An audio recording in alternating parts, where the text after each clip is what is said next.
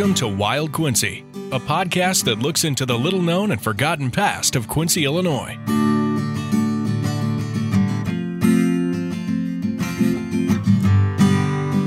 At only 5'4", Illinois Senator Stephen A. Douglas was a prominent political figure in one of the country's toughest times. In this episode, we find out about the man they called the Little Giant, with special guest Reg Ankrum, coming up next.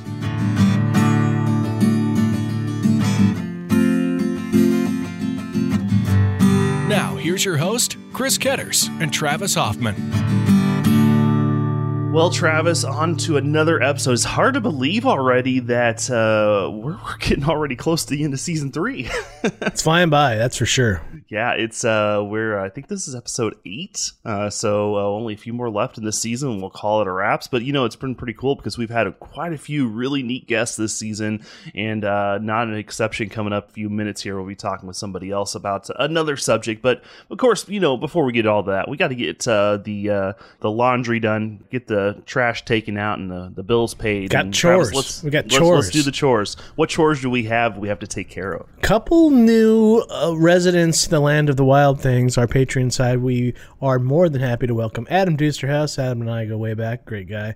Good friend. $8 Kelly Salad Bar level he joined us at. Thank you, Adam. Great to have you on board.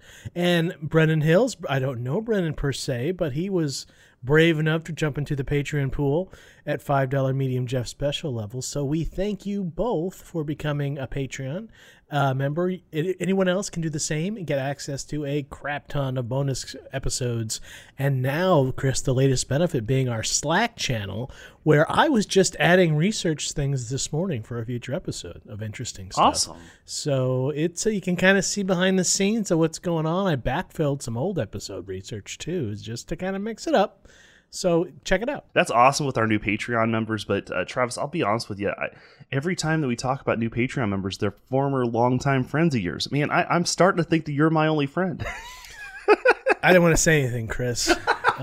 Chris, it's not you. It's me. I'm just looking for something more in a podcast co-host. I kid. Yeah. No. We appreciate all of our members. I've said before, we're not doing that for the money. We're doing it because we enjoy doing the podcast and enjoy doing. I'm doing it for the money. You're doing it for the money. It's all about the Benjamins. it's all about the payout at the end. We thank you so much for helping us keep the lights on, and it really helps. It makes us feel good that people are enjoying what we're doing, and we're going to keep a little more gas in the tank to get us further into season. God knows how long we'll go, Chris. Yeah. Well, there's plenty of subject to talk about. And speaking of subjects to talk about, Travis, we got to dive right into the question of the day. Are you ready for this? Let's do it. Mm-hmm. All right, here we go. The question is this. The man-made caves that are located near Gardner Expressway have been continuously mined for many, many years. The question is this, though, Travis. How far do the caves go back? I'll give you some choices, all right? I have no idea. Do they go to 8th Street? Oh. Do they go to 12th Street, 18th, or 24th? Oh, wow, Chris. That's going to be a shot in the dark. I'll think about it, and we'll circle back and see what the right answer is, because it probably won't be my answer. Again, the question is this. The man-made caves located near Gardner Expressway have been around for a long time. How far back do they go? Is it 8th Street, 12th, 18th, or 24th? We'll have that question for you coming up at the end of this episode. But Travis, it's time to dig in and talk about a person that we've talked about quite a lot, actually. And we need to find out more information because he's a fascinating guy. We're going to be talking in our People episode about none other than Stephen Douglas. We're going to do that with Reg Ankrum coming up next here on Wild Quincy.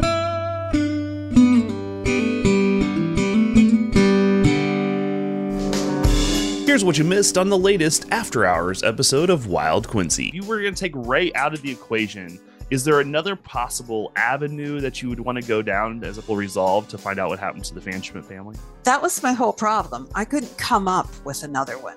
I literally could not find anything else that made any kind of sense. The biggest problem I had was, how could somebody go from this horrible murder to then sort of living a more or less reasonable life afterwards?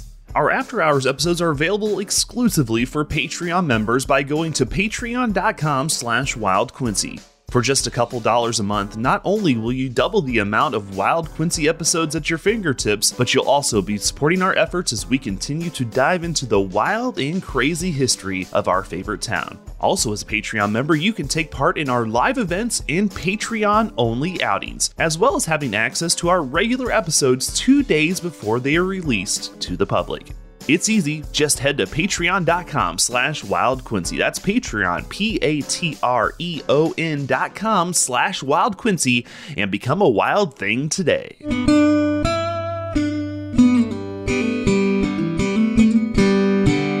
Back here on Wild Quincy, we're digging into another one of those people episodes. We've covered a wide variety of people that have interested us and have been an influence in the Quincy area, and maybe that's even the more important point, Travis. And this one in particular, it's a name that we've known and we've heard of for all the years growing up and being in the area, but maybe something we don't know a whole lot about, and maybe we don't know a whole lot about the person. And Travis, I'll let you do the introducing, because I think we're going to learn a lot about one of those special people in the community. Well, we have no less of an authority on him tonight. We're more than happy to welcome Reg Ankrum.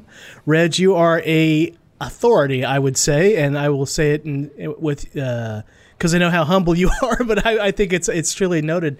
You've contributed more than 100 historical articles, columns, and essays throughout the area and beyond, magazines, newspapers, and your fascination lately, and when I say lately, probably the last 10, 12 years, has been Stephen A. Douglas. Reg, how did you get started going down the road? It seems like you took a left when a lot of history tends to take a right and goes to Lincoln. Why Douglas? Well, I got started, believe it or not, at a doll auction in Maquoketa, Iowa. A doll auction? My wife, Jane, collected dolls and still does. And after I retired from Ameren CIPS, the local utility, I told Jane wherever she wanted to go in the Midwest, we would drive to get to doll auctions, and one happened to be in Maquoketa. And at that estate sale, they were selling books of the deceased, and one set was Carl Sandburg's Lincoln, the 6 books that Carl Sandburg wrote about Lincoln.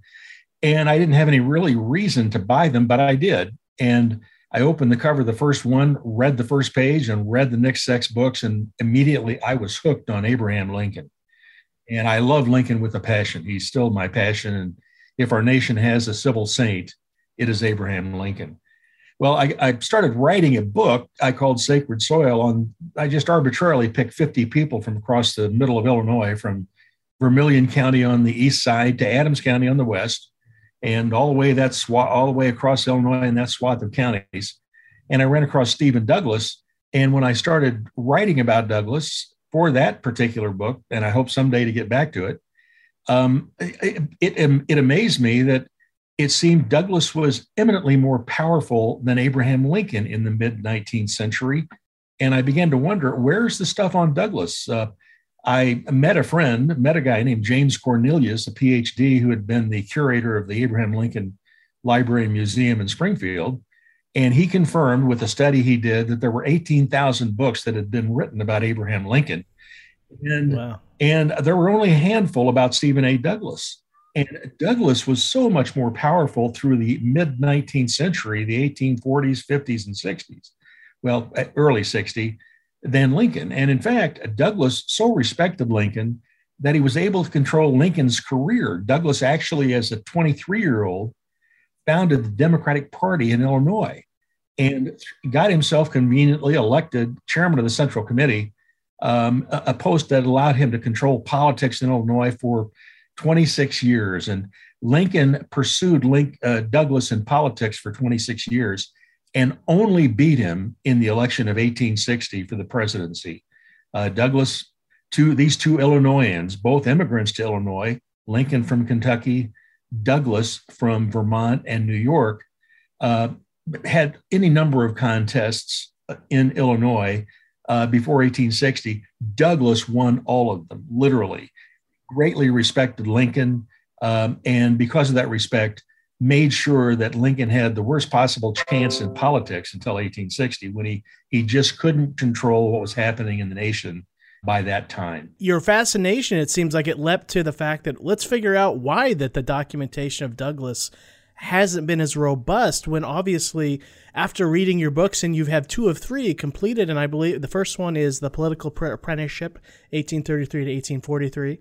The second is The Early Years in Congress, 1844 to 1850, and your third is ongoing. I believe the working title is Stephen A. Douglas and Union. Is that correct? Yes. You've obviously found a treasure trove of information, and I think like most people, we get stuck in seeing Douglas as a footnote in history because of the relationship, especially in Quincy, with our proximity to the well-known Lincoln-Douglas debates. But I didn't realize how deep a connection Douglas had to the area, Quincy and beyond, within, to Jacksonville. And I was shocked to see that he lived in Quincy for 6-7 years? Yes. Yeah. Well, before I'm getting a little ahead of where I want to be, but let's talk a little bit about how Quincy came on the map. When Douglas set up, he headed to Jacksonville because of his love of President Andrew Jackson at the time, and the whole fact that Jacksonville was named after President Jackson was appealing to a young Douglas who moved out, to become the Western man. Give us a little idea of, we all kind of know what Jacksonville and Quincy looks like today in size and importance, but what was the relationship back then when Douglas found his way into Jacksonville, to your understanding, Reg? Jacksonville really was an unusual community from a number of perspectives. The first one was it was not on a river. And in that day and age, new communities were starting along riverbanks and waterways because that was the way to markets and the way to for growth and so on. I mean, Quincy was on the Mississippi River, conveniently between the northern part of Illinois, Davenport, Bettendorf, and the northern Iowa, where there were markets, and St. Louis, which really controlled the Mississippi and really still does. Jacksonville was very unusual because it was not on a river, but it was a place where that the man who wrote the book that Douglas read on his way out here said was probably one of the best communities he had seen on the continent, the North American continent, a guy named James Stewart. We in Quincy have a guy named James Stewart, but it was not that James Stewart, the Den of Thieves writer and so on. But anyway, James Stewart of Scotland was here for 3 years, and of all the places he had seen, his book said Jacksonville was the most erudite community he had seen. It had a female academy at the time when women were really had no rights. They were training women in Jacksonville for more professional and intellectual pursuits. And it had a thriving business community. What it had that was most important was a small college, Illinois College, the first college in Illinois. The first president was Edward Beecher, who was the brother of Harriet Beecher Stowe and the son of Lyman Beecher, and it was the abolitionist college. And so anyway, Douglas was not interested really in any of that. When he left New York in June of 1833, he had no destination in mind, but on the river, he finds this book. He was reading this book by James Stewart, and he was just enthralled by the fact that some town had been named for his hero, Andrew Jackson. And he went out just to meet the people. He just wanted to meet the people who had named their community for his hero, Andrew Jackson. And when he got there, he found everything I had mentioned, but he also found an interest that was latent in Stephen Douglas's mind, and that was the area of politics. He finds that Henry Clay's nephew, Henry Clay, was the great pacificator, really responsible for the War of 1812, almost single-handedly started that war in 1812. And in 1820 helped to create the Missouri Compromise to end, at least for a period, the controversy of slavery, which has been attached to every issue that came before Congress, from the Confederation Congress in the 1780s all the way to 1860, when the slavery issue finally created civil war. And so Douglas gets to Jacksonville, Illinois, where these abolitionists were running Illinois College and had founded Illinois College. He finds John Hardin, the nephew of Henry Clay, the most powerful Whig really in the state at the time. Lincoln was not really involved in politics to any extent at that point. And so Douglas found the challenge that kept him in Jacksonville, and that was the nephew of Henry Clay and Whig politics that were growing in Jacksonville. Douglas's concern was that just 2 years earlier, Andrew Jackson had been elected by a 75% majority in Morgan County, and Jacksonville being the county seat. And by the time Douglas gets there in November of 1833, he finds that Jackson's interests among Morgan Countyites had gone down, and the latest election for local offices showed that the Democrats had lost as much as 20% of their vote. It was down to 55% when Douglas gets there in 1833. So he sees great challenges. That's why he stayed there. So Douglas finds an interest in politics in Jacksonville. He starts his road, but he kind of had one central goal after kind of finding his way, it seems, and that was to be on the Illinois Supreme Court. Not just to be on the Illinois Supreme Court, but to be the youngest on the Illinois Supreme Court. Is that fair to say? It was. I'm not sure that he was really focused or had a goal for the Supreme Court. It just happened to work out that the Illinois Supreme Court fit Douglas's goals, which were to advance in politics. And by the time he reached the Supreme Court in March of 1841, he had been the state's attorney. He actually wrote a bill that the legislature in Illinois passed that changed the way state's attorneys were appointed. And it's just happened that the legislature was democratically controlled. He got the bill passed to the Democratic legislature. It was vetoed by the governor. Douglas hops on a horse in Jacksonville and rides 85 miles south to Vandalia, gets the legislature to override that veto, and then gets himself, after the legislature passed over the veto, gets himself appointed state's attorney in Morgan County. The guy is 21 years old, kicks out of office John J. Hardin, the most powerful Whig in the state, and becomes state's attorney. And in that position, he starts controlling politics in Illinois. He, right after that, creates the Democratic Party. John Hardin, Morgan County was a large county, even larger than Sangamon County at the time. Hardin controlled the Morgan County delegation in the legislature. There were 6 representatives in the House, and Hardin was one of 5 Whigs. There was only one Democratic legislator from the Morgan delegation. Douglas creates the Democratic Party, and at the next election, changes that makeup. 5 Democrats were elected, 4 of the Whigs were kicked out, and John Hardin was the only Whig among the 6 who was a Whig among the 5 other Democrats.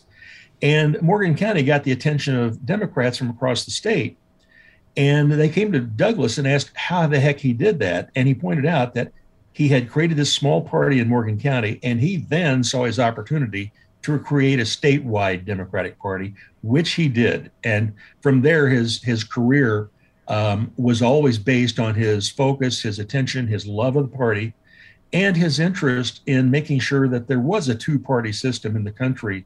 He believed greatly in this 2-party system, that the best of the American intellect would rise to the top when you had interests competing in policies and economics and finance and so on and so forth. And so that's how Douglas really made his way to begin with. He catapulted himself from, state's attorney to legislator. He gets himself appointed by President Martin Van Buren to become the registrar of the Federal Land Office in Springfield. He becomes Secretary of State for only 3 months, but just long enough. 3 months was long enough for him to help Joseph Smith, of the Mormon Church, the prophet, change the place, Commerce City on the Mississippi, 40 miles north of Quincy, to the city of Nauvoo. I want to circle back to that. I know you got so many great facts about Douglas, and I want to tack a little bit to put a little bit of a pin in what you're talking about. Is I believe it was in 1841, after being elected to the Illinois Supreme Court he was a associate justice, right? And that was the prompting factor for him to depart from Jacksonville and come to Quincy, correct? Because Quincy was the seat, is that right? Yeah, he had not gotten to Quincy. He actually, before he got to Quincy, was in Springfield. He gets there in March of 1837. Lincoln gets there in April of 37. And it's interesting how, in all cases, his relationship with Lincoln, they were always very close together physically. from a political standpoint and so on and so forth. Yes. Even romantically, it would seem. That's exactly right. They were both the beaux of Mary Todd, and Douglas just happened to be engaged to Mary Todd before Lincoln was, interestingly. Isn't that shocking? Oh, wow, I had no idea the relationship before reading your first book, chapter, Reg. It was chapter wild. 11 in my first book, and it's about Mary Todd. It's a doozy. It's a doozy. He saw his election on the Supreme Court as being a stepping stone into further politics, it seems. What was his impression? Did he give a lot of indication? Because you're the great thing about your reading your books and your writing style is you don't make a lot of assumptions. You don't add a lot of editorial. You really take the people's words through documented history and not just references. So you really feel like you're getting the information from the horse's mouth, so to speak. Right.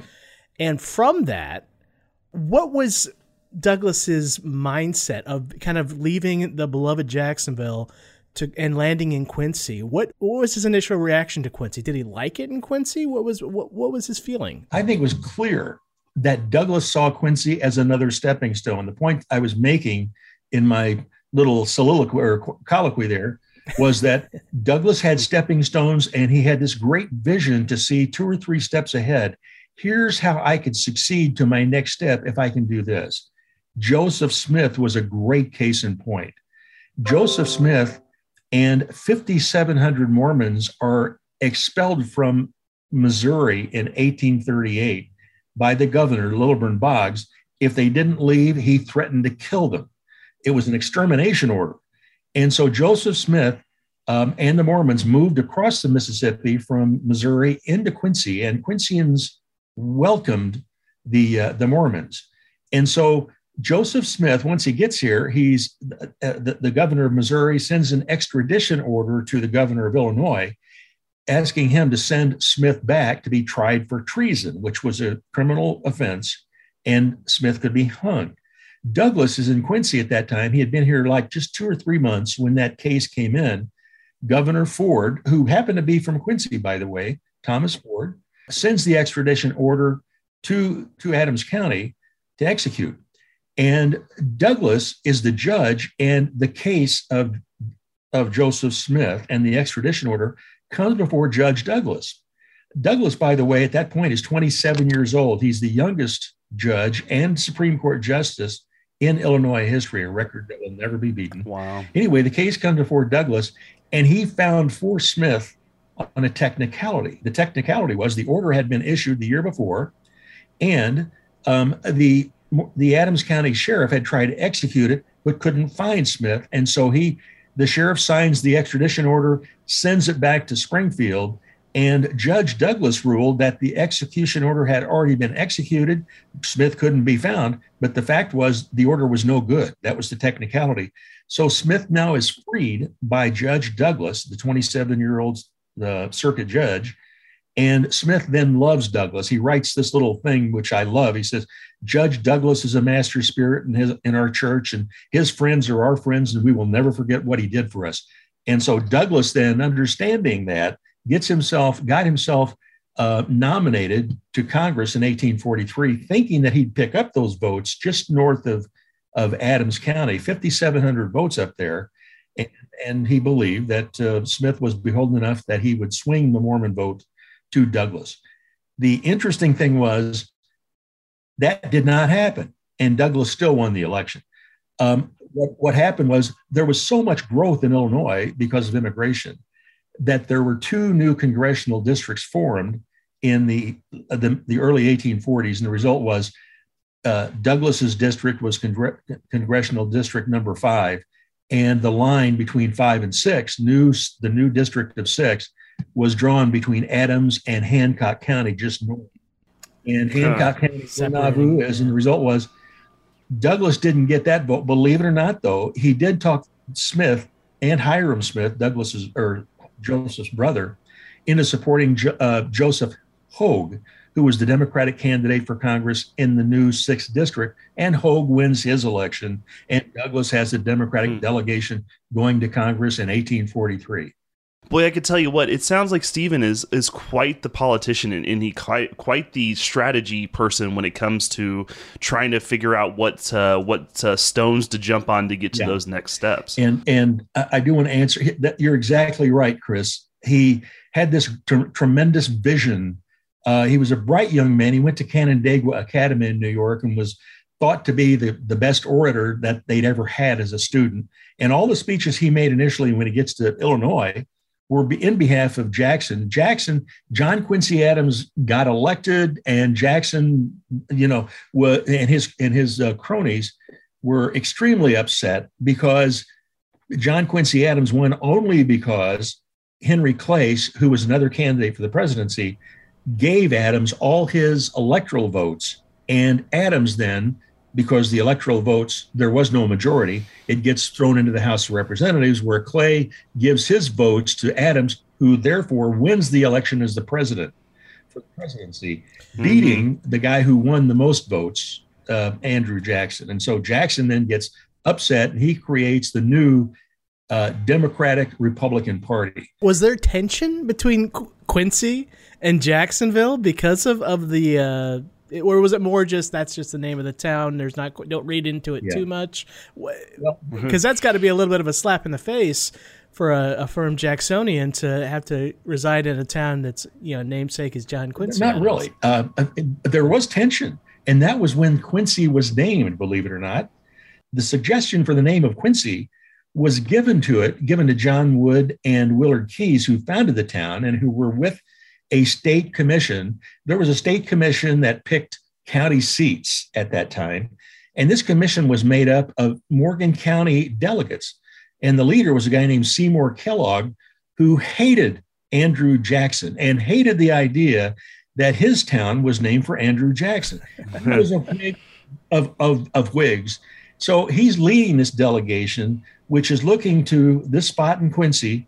And John Wood and Willard Keyes got them by a crazy situation, which I won't go into, but got them to agree that Quincy would be the county seat. It had no name at that time. But Kellogg said he was so aggravated that his town was named Jacksonville after Andrew Jackson. He suggested to Wood and Keyes they name this place after John Quincy Adams, and that's how they got the name of Quincy. Wow. That's fantastic. And they named the county Adams County, right? And there was a creek they called Johns Creek, and so there was John Creek in Quincy, Illinois, and Adams, Illinois. They kind of put a hat on a hat there, yeah.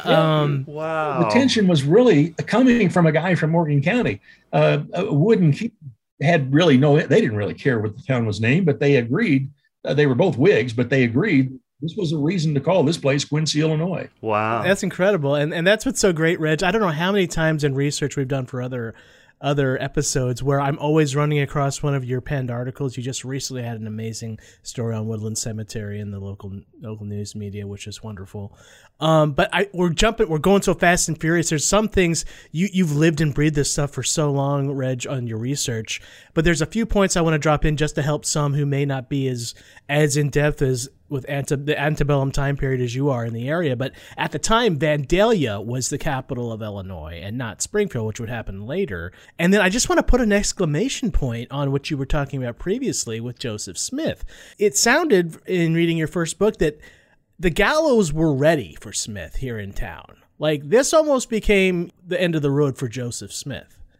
Could a Nauvoo even happened if Douglas wouldn't have spared him or found the exception in the case? I know I'm inviting a lot of speculation on your part, but I don't think enough can be made on that point of what kind of a difference potentially to history, a butterfly effect, was made by that ruling. Well, as you say, it's hard to say what might have happened. I mean, what I've learned in history is life is so complicated that you can't really say, I could tell you, for example, that Abraham Lincoln said the Kansas-Nebraska Act was the cause of the Civil War. Right. I could tell you that it was two Quincyans who sponsored the bill that created Kansas-Nebraska. Douglas, who wrote it and got it passed in the Senate, and William Richardson, who was Douglas's Democratic crony, who lived at 4th and Broadway in Quincy, and he was a congressman. He was in the House of Representatives, where he had a much tougher time than Douglas getting it passed. But if Lincoln is correct, and again, speculation, if Lincoln is correct, it would mean that 2 Quincyans were responsible for the Civil War. Can I really say that? But so it's hard to say, but I can tell you Douglas was very helpful to Smith when Smith was in trouble. And he seemed to be in trouble a lot, Joseph Smith. He didn't make a lot of friends. Well, they were kicked out of New York. They were kicked out of Ohio. They moved from Ohio to Missouri. They get kicked out of Missouri. And ultimately, in 1846, they were, in a sense, kicked out of Illinois. So it was not an easy route for Joseph Smith. But Douglas appreciated greatly Smith and his leadership of this large and growing church.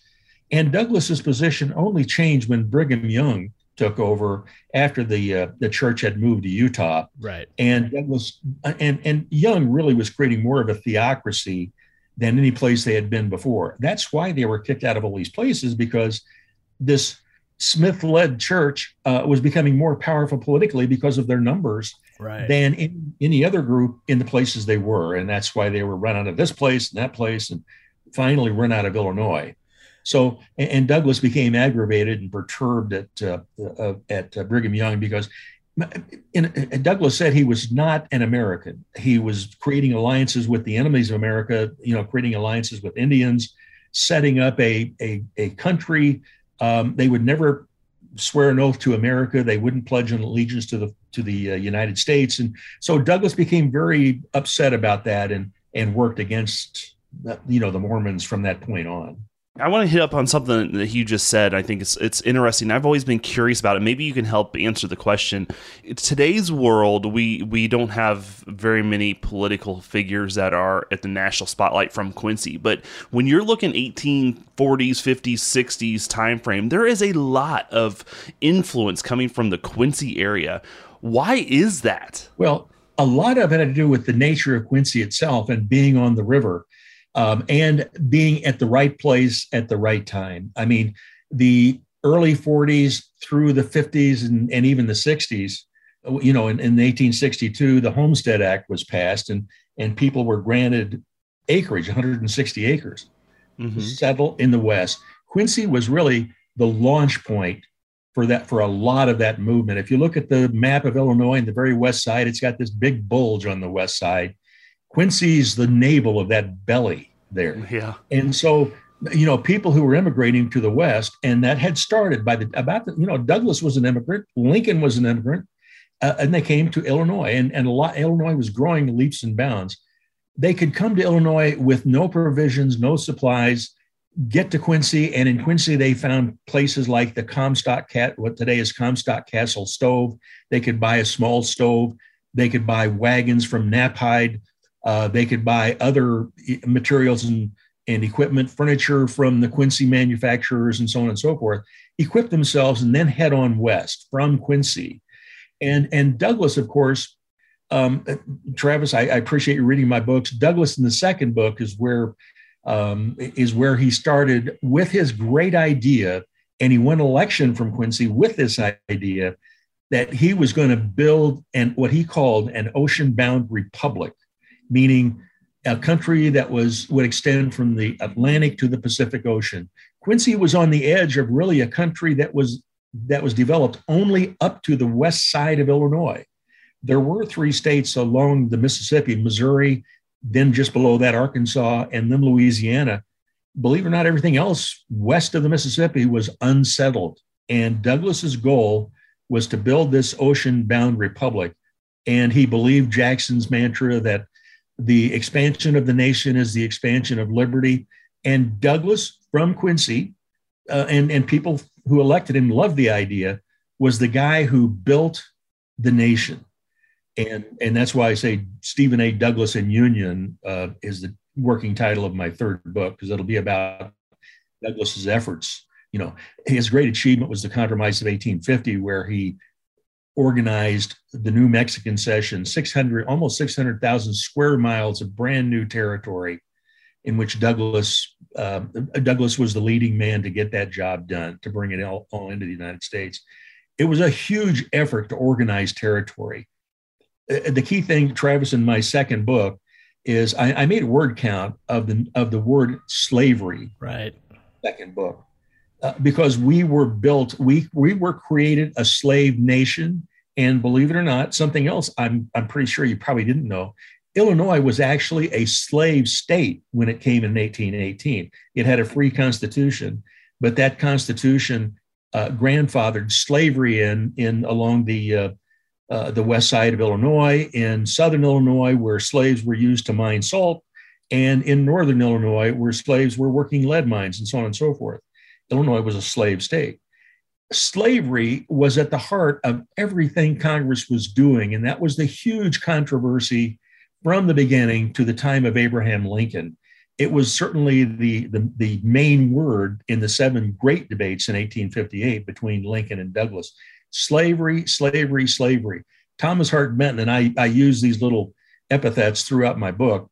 Thomas Hart Benton and other congressmen kept saying from the North, every bill that comes before Congress in some way has slavery attached to it.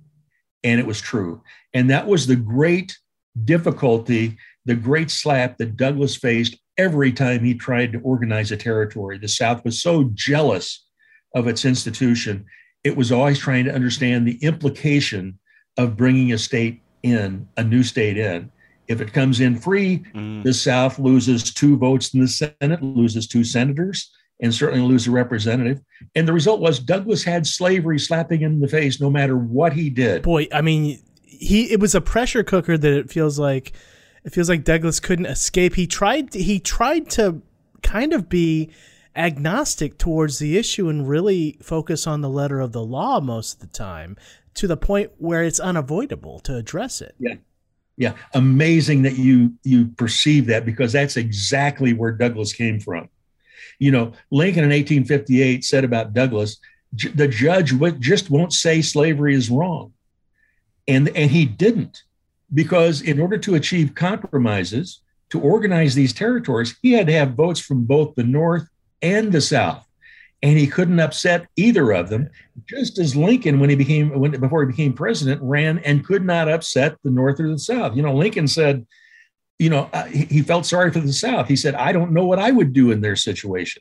I mean, Lincoln was in the same boat by the time he ran for the presidency in 1860. So Douglas was faced with this huge issue.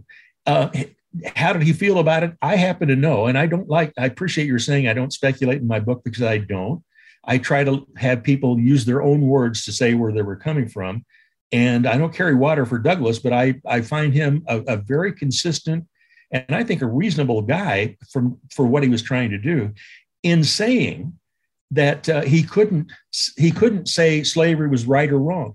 I have found documents in which he says slavery was wrong. And in a weak moment in 1850, when he was trying to pass the Compromise of 1850, the South was all over him. Jefferson Davis was just the senator from Mississippi who became the president of the Confederacy when the South pulls out, said to Douglas, "You're not doing enough to protect our institution." And Douglas said, I think it's a weak moment because it revealed who he was. He said, "You men of the South," this was a speech he made on the Senate floor in March of 1850, "you men of the South need to know that from this great mass of land out west, there will be 17 new states." I mean, Douglas was like Thomas Jefferson, who actually in the Northwest Territory in the 1700s, 1780s, said there would be 5 new states. Actually, he said 6, and 5 came out of the Northwest Territory. Well, Douglas saw 17 coming from this big place he was trying to pull in. Anyway, he said, "You men of the South need to understand there will be 17 new states." And he said, "Every one will be free." And, the interesting thing was Douglas, who's accused by Abraham Lincoln in 1858 of repealing the Missouri Compromise. And that was the line on the parallel 3630 going from the west edge of the Louisiana Purchase, which was the Nebraska line, and Missouri was part of it. Douglas wanted to extend that line to the Pacific Ocean so he could use what the law was to bring states in, and the South had the opportunity to be free, and the North would be free. But of all the times he tried to do that, he started in 1844. The first bill he introduced was Nebraska. when he was a young congressman from Quincy, Illinois, his first bill was to introduce Nebraska. He couldn't get it done. He year after year, he did that until 1854, when he finally got it done by repealing the Missouri Compromise, because the Whigs would never accept the extension of that line. And Douglas finally figured out two things. Number one, he said, they're not going to do it, so I've got to find some other way to do it. And he figured out that, in fact, the extension of that line was unconstitutional. What he determined was that the Constitution, nowhere in the Constitution was Congress given the authority to tell a state what institutions it would have. And when it drew that line, it said some states can have slavery and some states can't. Well, Douglas found that that was unconstitutional, which did, in a sense, help him win the repeal of the Missouri Compromise, replace it with popular sovereignty. Now, the importance of that is the Constitution did have what was called an equal footing provision. And what that meant was any new state had a right to the domestic institutions of any of the 13 original states. They had a right to the equality of institutions of any of the original states. And so to be equal, the Constitution had to provide them the ability to have slavery. And believe it or not, when the Declaration of Independence was finished in 1787, all 13 colonies, all of them, had slavery. By the time the Constitution was written, one got rid of slavery. That was Massachusetts. And so that's how Illinois tried to come in as a slave state, because they had the right under the equal footing provision to have the institution of slavery. Now, what Douglas believed, and I'll finish this comment here. Douglas believed that no man and women were not allowed to vote. So when he said no man, he was talking about what the law provided. No man who had the opportunity to ratify a constitution would ever ratify a constitution with slavery in it. And he was right about that. The fact was, he said 17 would come in free. One did not. That was Utah. One did not, but the others did. He was right about that. He was right for the wrong reason. And I'll tell you what that reason was if you want to know. But the fact was, Douglas knew that people would not vote to have a slave state if they had the right, if they had the ability to elect it. California was the first state to have that ability. It came in with a free constitution. A few years later, Oregon came in. They created a constitution and prohibited slavery. It didn't take an act of Congress, and Douglas had concluded anyway that Congress had no authority constitutionally to invalidate slavery. He knew the people would do it themselves. It seems everywhere he turned, and to tie things to Quincy a little bit, specifically in 1842, Dr. Richard Eales, he was aiding a fugitive slave. Obviously, Eales was heavy in the abolitionist movement here in the Underground Railroad. And it was Douglas who was the judge when Dr. Eales was taken to court, essentially, for fugiting the escaped slave from Missouri named Charlie. And it's wild to think that, you hear all these bits and pieces about Quincy history, and Douglas seems to tie into a lot of them in unexpected ways. I know I wasn't familiar with with Douglas being the judge. That I think they found Eales guilty, and they fined him $400 if memory serves. Yeah. And there was an ongoing battle up to, I believe, through the Illinois Supreme Court, possibly a little bit beyond the fact. But what I find interesting, and I think what Wild Quincy tries to do, is to kind of compare and contrast, like, how history falls on today. Like, I'm always curious, like, what would the life of Stephen Douglas look like today? What were some hot spots in Quincy where he would frequent? I mean, where did he live in town? Give us a little lay of the land on what a day for Stephen Douglas in Quincy might look like. Well, of course, at the time, Adams County was one of, I think it was like 8 or 9 counties in his judicial district. So he was gone a lot. The circuit would operate from the spring to the fall, and Adams County was one of only 8 or 9 counties in which he operated as the circuit judge. And it was in 1842 that Charlie escaped, and Dr. Eales, who lived on Jersey Street, and Douglas lived just a block or two away from him. Douglas lived at what today is 3rd and York. And in fact, this county courthouse was on the square. It was the second courthouse. It was on the east side of the square, what today is Fifth Street, about the middle of the block. And Douglas would actually walk from his house at 3rd New York. He rented a place, and he would walk through Eales's backyard to get to the courthouse, to get to the square. You know, Eales's house was just behind what today is Main Street between 4th and 5th. And Douglas was just a block beyond Eales's house. So they were certainly familiar and acquainted with one another. But what happened was in Quincy, Eales harbored this fugitive slave. And what it was nothing that Douglas was interested in from a personal standpoint, but what that was a violation of law. The state of Illinois had a state law, and there was the United States law by the Constitution, that anyone who was able to capture a fugitive slave was required by law and by the Constitution federally to return the slave to its owner. The slave was property, and you couldn't take another man's property without his permission. Although we took human beings without their consent, at the time. So anyway, Douglas found him guilty only because it was clearly a violation of law. And if Douglas was nothing else, he was a great lawyer and a great constitutionalist. Nobody knew better than Douglas, I believe, the Constitution. When he gets to Congress from Quincy, all heck was breaking out in the House. It was absolutely disorganized, that they couldn't organize, and it went on and on. And finally, the guy who finally gets elected House Speaker by his peers appoints Douglas immediately. You got to find us a solution. Within a couple of weeks, Douglas did that.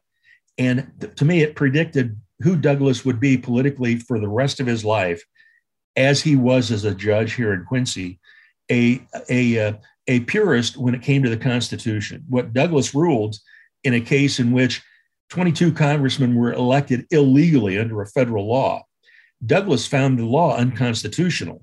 And so he was able to solve the problem. All heck was breaking loose because these guys couldn't get seated.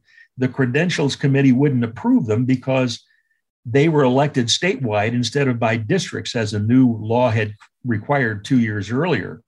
And so Douglas, simply as the judge who knew the Constitution, the reason the Speaker of the House appointed him, Douglas knew the Constitution and says, nowhere in the Constitution is the Congress authorized to tell a state how to elect its own representatives. The 22 men get seated, the House takes off. Douglas has his mark immediately, becomes a powerful representative almost overnight, appointed as chairman of the House Committee on the Territories, the most powerful committee in the House. And so you can see, and that's how Douglas judged the law.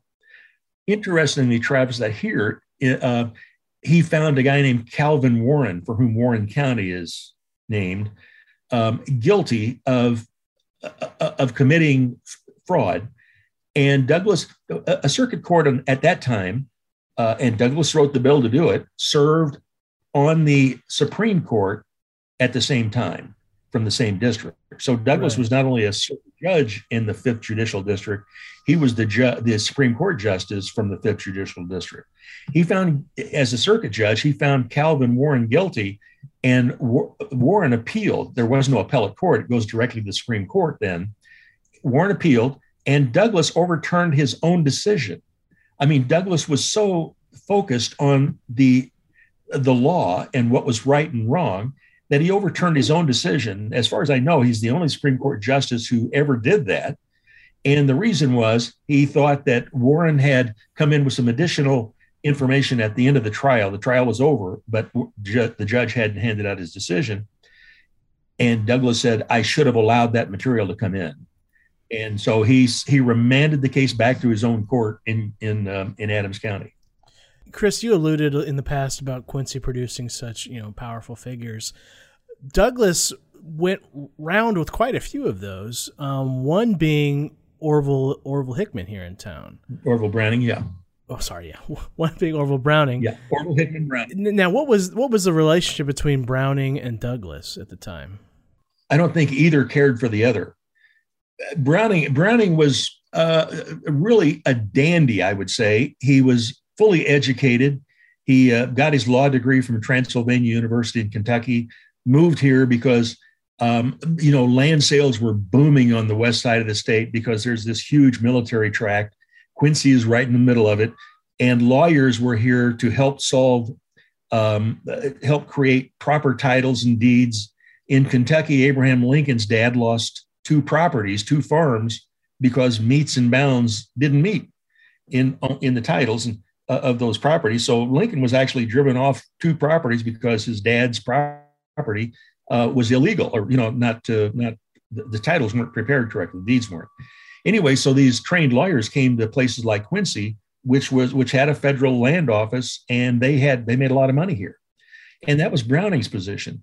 Browning was a dandy. He was sort of like, if you didn't graduate from a law school, you're really not a lawyer. He was a friend of Abraham Lincoln, but he was highly jealous of Lincoln because Lincoln didn't even graduate from school, period. He only had 9 months of formal education, in his whole life. He was self-trained, self-taught.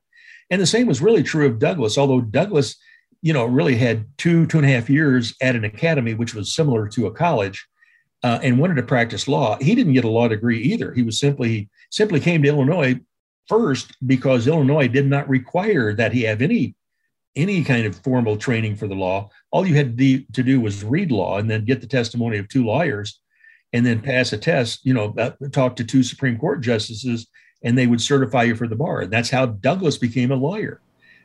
So Browning didn't it's not he didn't like them, but he sort of looked down on men who were not, formally trained as lawyers. And in the time of the great debate here in Quincy, October 13th, it was a Wednesday in 1858, when Lincoln and Douglas from Quincy, Lincoln, who had friends here, Orville Hickman Browning, on what historians call this the greatest day in Quincy history, on October 13th, 1858, this great debate here, Browning found a reason to be out of town. And he left town. He had the greatest day of Quincy, and he knew the importance of this debate. This was the 6th of the 7 debates over a month and a half, and he knew how much attention it was getting nationally. That's how Lincoln got propelled to the presidency in 1860. And Browning chooses to be in the courthouse in Carthage instead of Quincy, Illinois. So, wow. So that's a Browning. I don't think Douglas really he didn't carry grudges. He was a very gracious person. It shows up in the Congressional Globe, the reports of the testimonies and the hearings and speeches in Congress. And Douglas was always very gracious and gregarious. He could battle with you to the end on a controversial question, and usually prevailed in those questions, but he never held grudges. Now, unfortunately, we're going to put a little bit of a bow on the topic, but I will encourage everyone to pursue your readings in your books, because we're only scratching the surface. Unfortunately, we don't have so much time. But I think what I took away from my interpretation, I guess, is I don't think we didn't spend a lot of time talking about Lincoln. Obviously, the two are intertwined in history. There's no doubt that information's in a lot of places, and you cover it very well also. But those two seem to sharpen each other. And I don't think either one of them, honestly, Douglas probably would have been fine, but I don't think if Douglas wasn't that little gnat in the corner of Lincoln's peripheral, or maybe just under it on the height side, could Lincoln have risen to where he got to in life without figures like Stephen Douglas and those endless bouts of tangling on topics, political and otherwise? Yeah, well, you're right. Lincoln himself said that had it not been for Douglas, he wouldn't have risen. He was a good lawyer. He practiced law for 18 years or so. When he knew, at the time he knew Douglas and so on, and actually pursued Douglas for 26 years. So it was 26 years. But Lincoln was not well known. Douglas made his. Was building a reputation from the time he got to Congress. Here's a 5'4" guy from Quincy, Illinois, who passes the Compromise of 1850, when Henry Clay, who spent almost a year trying, could not get it done. Clay leaves after that period of time. He was exhausted. He was about 75 years old, so he was my age and just exhausted by trying to get it done. He left, resigned Congress, went to the beaches of Newport, Rhode Island, and recovered there. And in 6 weeks, Douglas passed what Clay couldn't. And the president, Millard Fillmore, signed the 8 bills in the Missouri Compromise that Douglas passed. Douglas had a national reputation. And Lincoln knew, and the reason it was Lincoln who made the suggestion, really sort of the demand, that Douglas debate him, because he knew that Douglas was being covered in Illinois and would be covered during that campaign. And if he could take advantage of that discussion, it was all the better for him. And Lincoln said that was the reason he sought to debate Stephen A. Douglas. He could not do it by himself. And Douglas could, and Douglas did. He didn't do it in 1858. Douglas wins the election, but Lincoln became a nationally known figure because of his moderation on slavery. He talked about being anti-slavery, but at the same time, he wasn't. He said, it's a constitutional issue, and the Constitution provides slavery if states want it. Douglas had been saying that forever, but Lincoln would be able to criticize Douglas on the basis that Douglas had proposed popular sovereignty, which would allow people to choose slavery. And Lincoln was sort of, I'm going to say, ambiguous about the way he talked about that. It made it sound as though he was against slavery, but he was not against allowing people to have it. Well, that's exactly where Douglas had come from for years. But Lincoln was bright enough to know that he could use that language and use Douglas to advance his own career. And he did. Well, Reg, I mean, we can't thank you enough for sharing. Again, we're not even doing justice to everything that Douglas has on Quincy and the shaping, but we only have so much time, unfortunately. But we encourage everyone check out your books. StephenADouglas.com. No Periods is your website, and obviously the local Quincy Museum history, or the Quincy History Shop, I believe, stocks books, and you can also find them on the most places you can find books, which I would highly encourage people. Reg, thank you so much for coming on and sharing just a small insight into the man that really shaped a lot of the country that ran right through Quincy, Illinois. Thanks so much for having me, Chris, Travis. Appreciate being with you. And hopefully when my third book is done, I'll have another opportunity. This is a highly researched book, and it will change history. I've learned a lot in Douglas papers. I think I'm the first guy to dig deeply through them because people just ignore Douglas. And if they didn't, they would find what I'm finding, which is incredibly fascinating and history shaping. Well, we can't wait to see it. Absolutely. Yeah. Well, good luck with everything, Reg, and thanks again. Appreciate you coming on. Thanks a lot, guys. Good to be with you. You too. And that is a look at one of our people, and that is Stephen Douglas. We'll be back with more of Wild Quincy after this.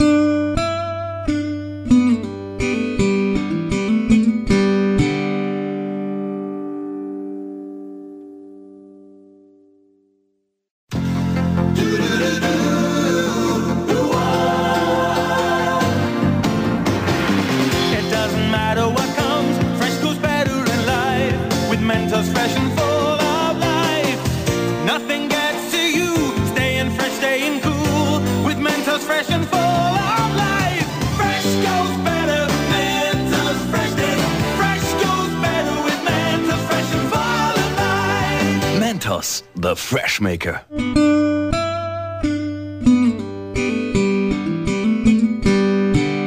Man, Travis, that stupid song.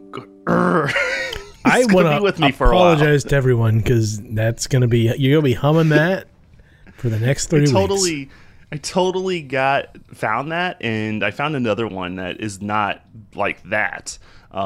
Just recently, I was like, "Oh, these are good," and I didn't think about it. And now listening to it again, I'm like, "That." What did you say? It's living rent free. Living your brain rent free for weeks. Yeah, I'm a little surprised. I mean, Mentos had that huge ad campaign. When was? What was the timestamp on that, Chris? 90s. This is the best I can do for you. Yeah. I have never once thought about Mentos until the whole dropping it into a Diet Coke thing, and and it survived. Mentos. Who knew? Staying power. They don't do advertising anymore. Nothing. Really, I have heard nothing. Yeah, like they used to be big. Remember, like the '90s, that commercial, and there was a couple others that they did. It was like nonstop with that song. That was enough. I think they played their hand early, and it just kept keeping on. And it worked. Yeah. It evidently worked. Kudos. So you brought it up, and I gotta bring it up a little bit. The exploding Diet Coke. Yeah. Okay. So I had to look into this, and of course our favorite group, MythBusters, they did some myth busting on this exploding thing. And so really comes down to, and I'm not going to get scientific because I probably can't pronounce the stuff, but potassium benzite, I guess it's benzite, something like that. Sure. Yeah, something like that. Aspartame, which is the kind of the sugar substitute in Diet Coke and Diet Pepsi for that matter, and then CO2 are kind of the combination. So, but what happens is when you put one of those Mentos, the connection is a gelatin and gum arabic. Okay. Those are the two things in Mentos. Now, here's the crazy part, is that is a common mixture of ingredients for other types of candy. Really? Yes. However, Mythbusters found out that you can put those other types of candy in a Diet Coke and it doesn't have the reaction that a Mentos has. Crazy thing and reason why is because of the way it is designed, because it's in a ball like it is and it's got these little bitty bubbles in it. It makes it to where the CO2 can attach to the thing quicker, and it creates what they call it creates a nucleation site. So it's so quick that that's where it explodes at. Wow. Because there's so many places for the CO2. Can you imagine the poor son of a gun who was the first one to find that out? The first one. You know it was an accident. But what would they even have been doing? Yeah, I don't know. If you know, like, let us was know. it in their stomach? Ooh, like, did that happen? What in their happens stomach? if that happens? I don't know. Is it I possible? don't know. I think it is. Oh. I think people have tried it. I think there's YouTube videos. Put a pin in that. We're going to look at that on our Patreon episode. We need to put that down. Yeah, We're I gonna will. look that I up. will. Yeah. Stall, we got a deep dive on Mentos and Diet Coke for Patreon, so make sure to check that out. Other thing we got to check out is the Golden Pipes. Are you ready for this, Travis? Bring it on. And now it's time for Words of Wisdom from Adams County. All right, so we go to the wit and wisdom from our forefathers and foremothers of Adams County from the Folklore from Adams County, Illinois book written by none other than Harry Middleton Hyatt. Gotta love Harry. Harry did a lot of work for us in the 1930s to make our 2020s entertainable. Thank you, Mr. Hyatt. Yes, Dr. so we Was it turned... Dr. Hyatt or Mr. Hyatt? I think it was probably Dr. Hyatt. Well, you know Now I what? think about He's it. an honorary doctor in Wild Quincy. We'll give him it either way. Definitely.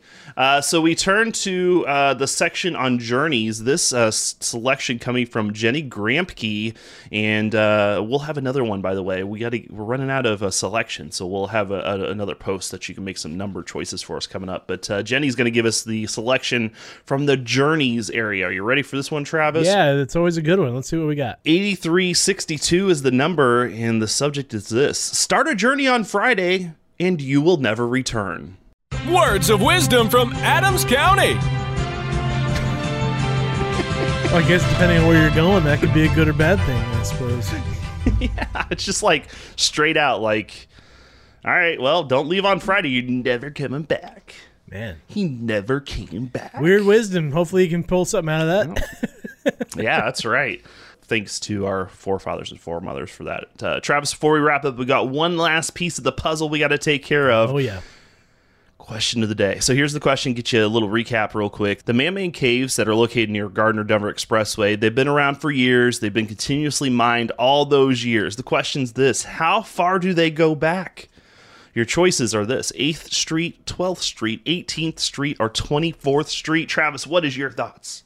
I know it's a ways. I'm just going to say 24th. I don't know why. Final answer? Yep. That, sir, would be correct. Oh, you got it man. right. See, whenever I have no clue, I do better because I don't mess with my head thinking about it. Yeah, they go all the way back to 18th and then actually all the way back to Sheridan Swim Club. Boy, that's crazy to think about, Yes. isn't it? That And is they're continuously being mined today. man. Yes. Man. Reason why we bring this up is because our next episode is going to be about the underground in Quincy. And no, we're not talking about the shady side. We're talking about literally under the dirt and under the streets of Quincy. We're going to talk about caves. We're going to talk about Subterranean exploration of Quincy. That's what we're talking about. prohibition. We're going to talk caves. We're talking about alcohol. We're going to talk about everything under the ground. You got it. We're gonna dig up some good content, Chris. Yeah, so we're going to give you details on even those underground caves that we're talking about and give you the insight and goop. And Travis, by the way, I don't know if I told you this, maybe I have, but we actually have an invite to go into the underground caves too. Oh, buddy, let's Yes. check that out. That's cool. Yeah, we're going to do that. So we'll have that coming up for you in 2 weeks. Patreon members, you'll get your episode coming up next week, so make sure to check that out. But for Travis, before we take off, are we missing anything? Feel free to give us a holler at wildquincy@gmail.com or at 612-666-9453. You can call us or text us. We always love hearing what y'all have to say. This is a two-way street, and we are grateful to meet you in the median. Absolutely. Well, for Travis Hoffman, I'm Chris Ketters, and you've been listening to Wild Quincy. We'll catch you guys next time. Take care, everybody.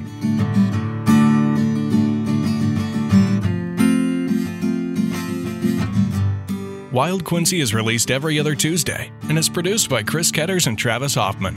Sound designed by Downdraft Sound and Editing, and music by Travis Hoffman Music. I'm Bo Beecraft, and thanks for listening to Wild Quincy.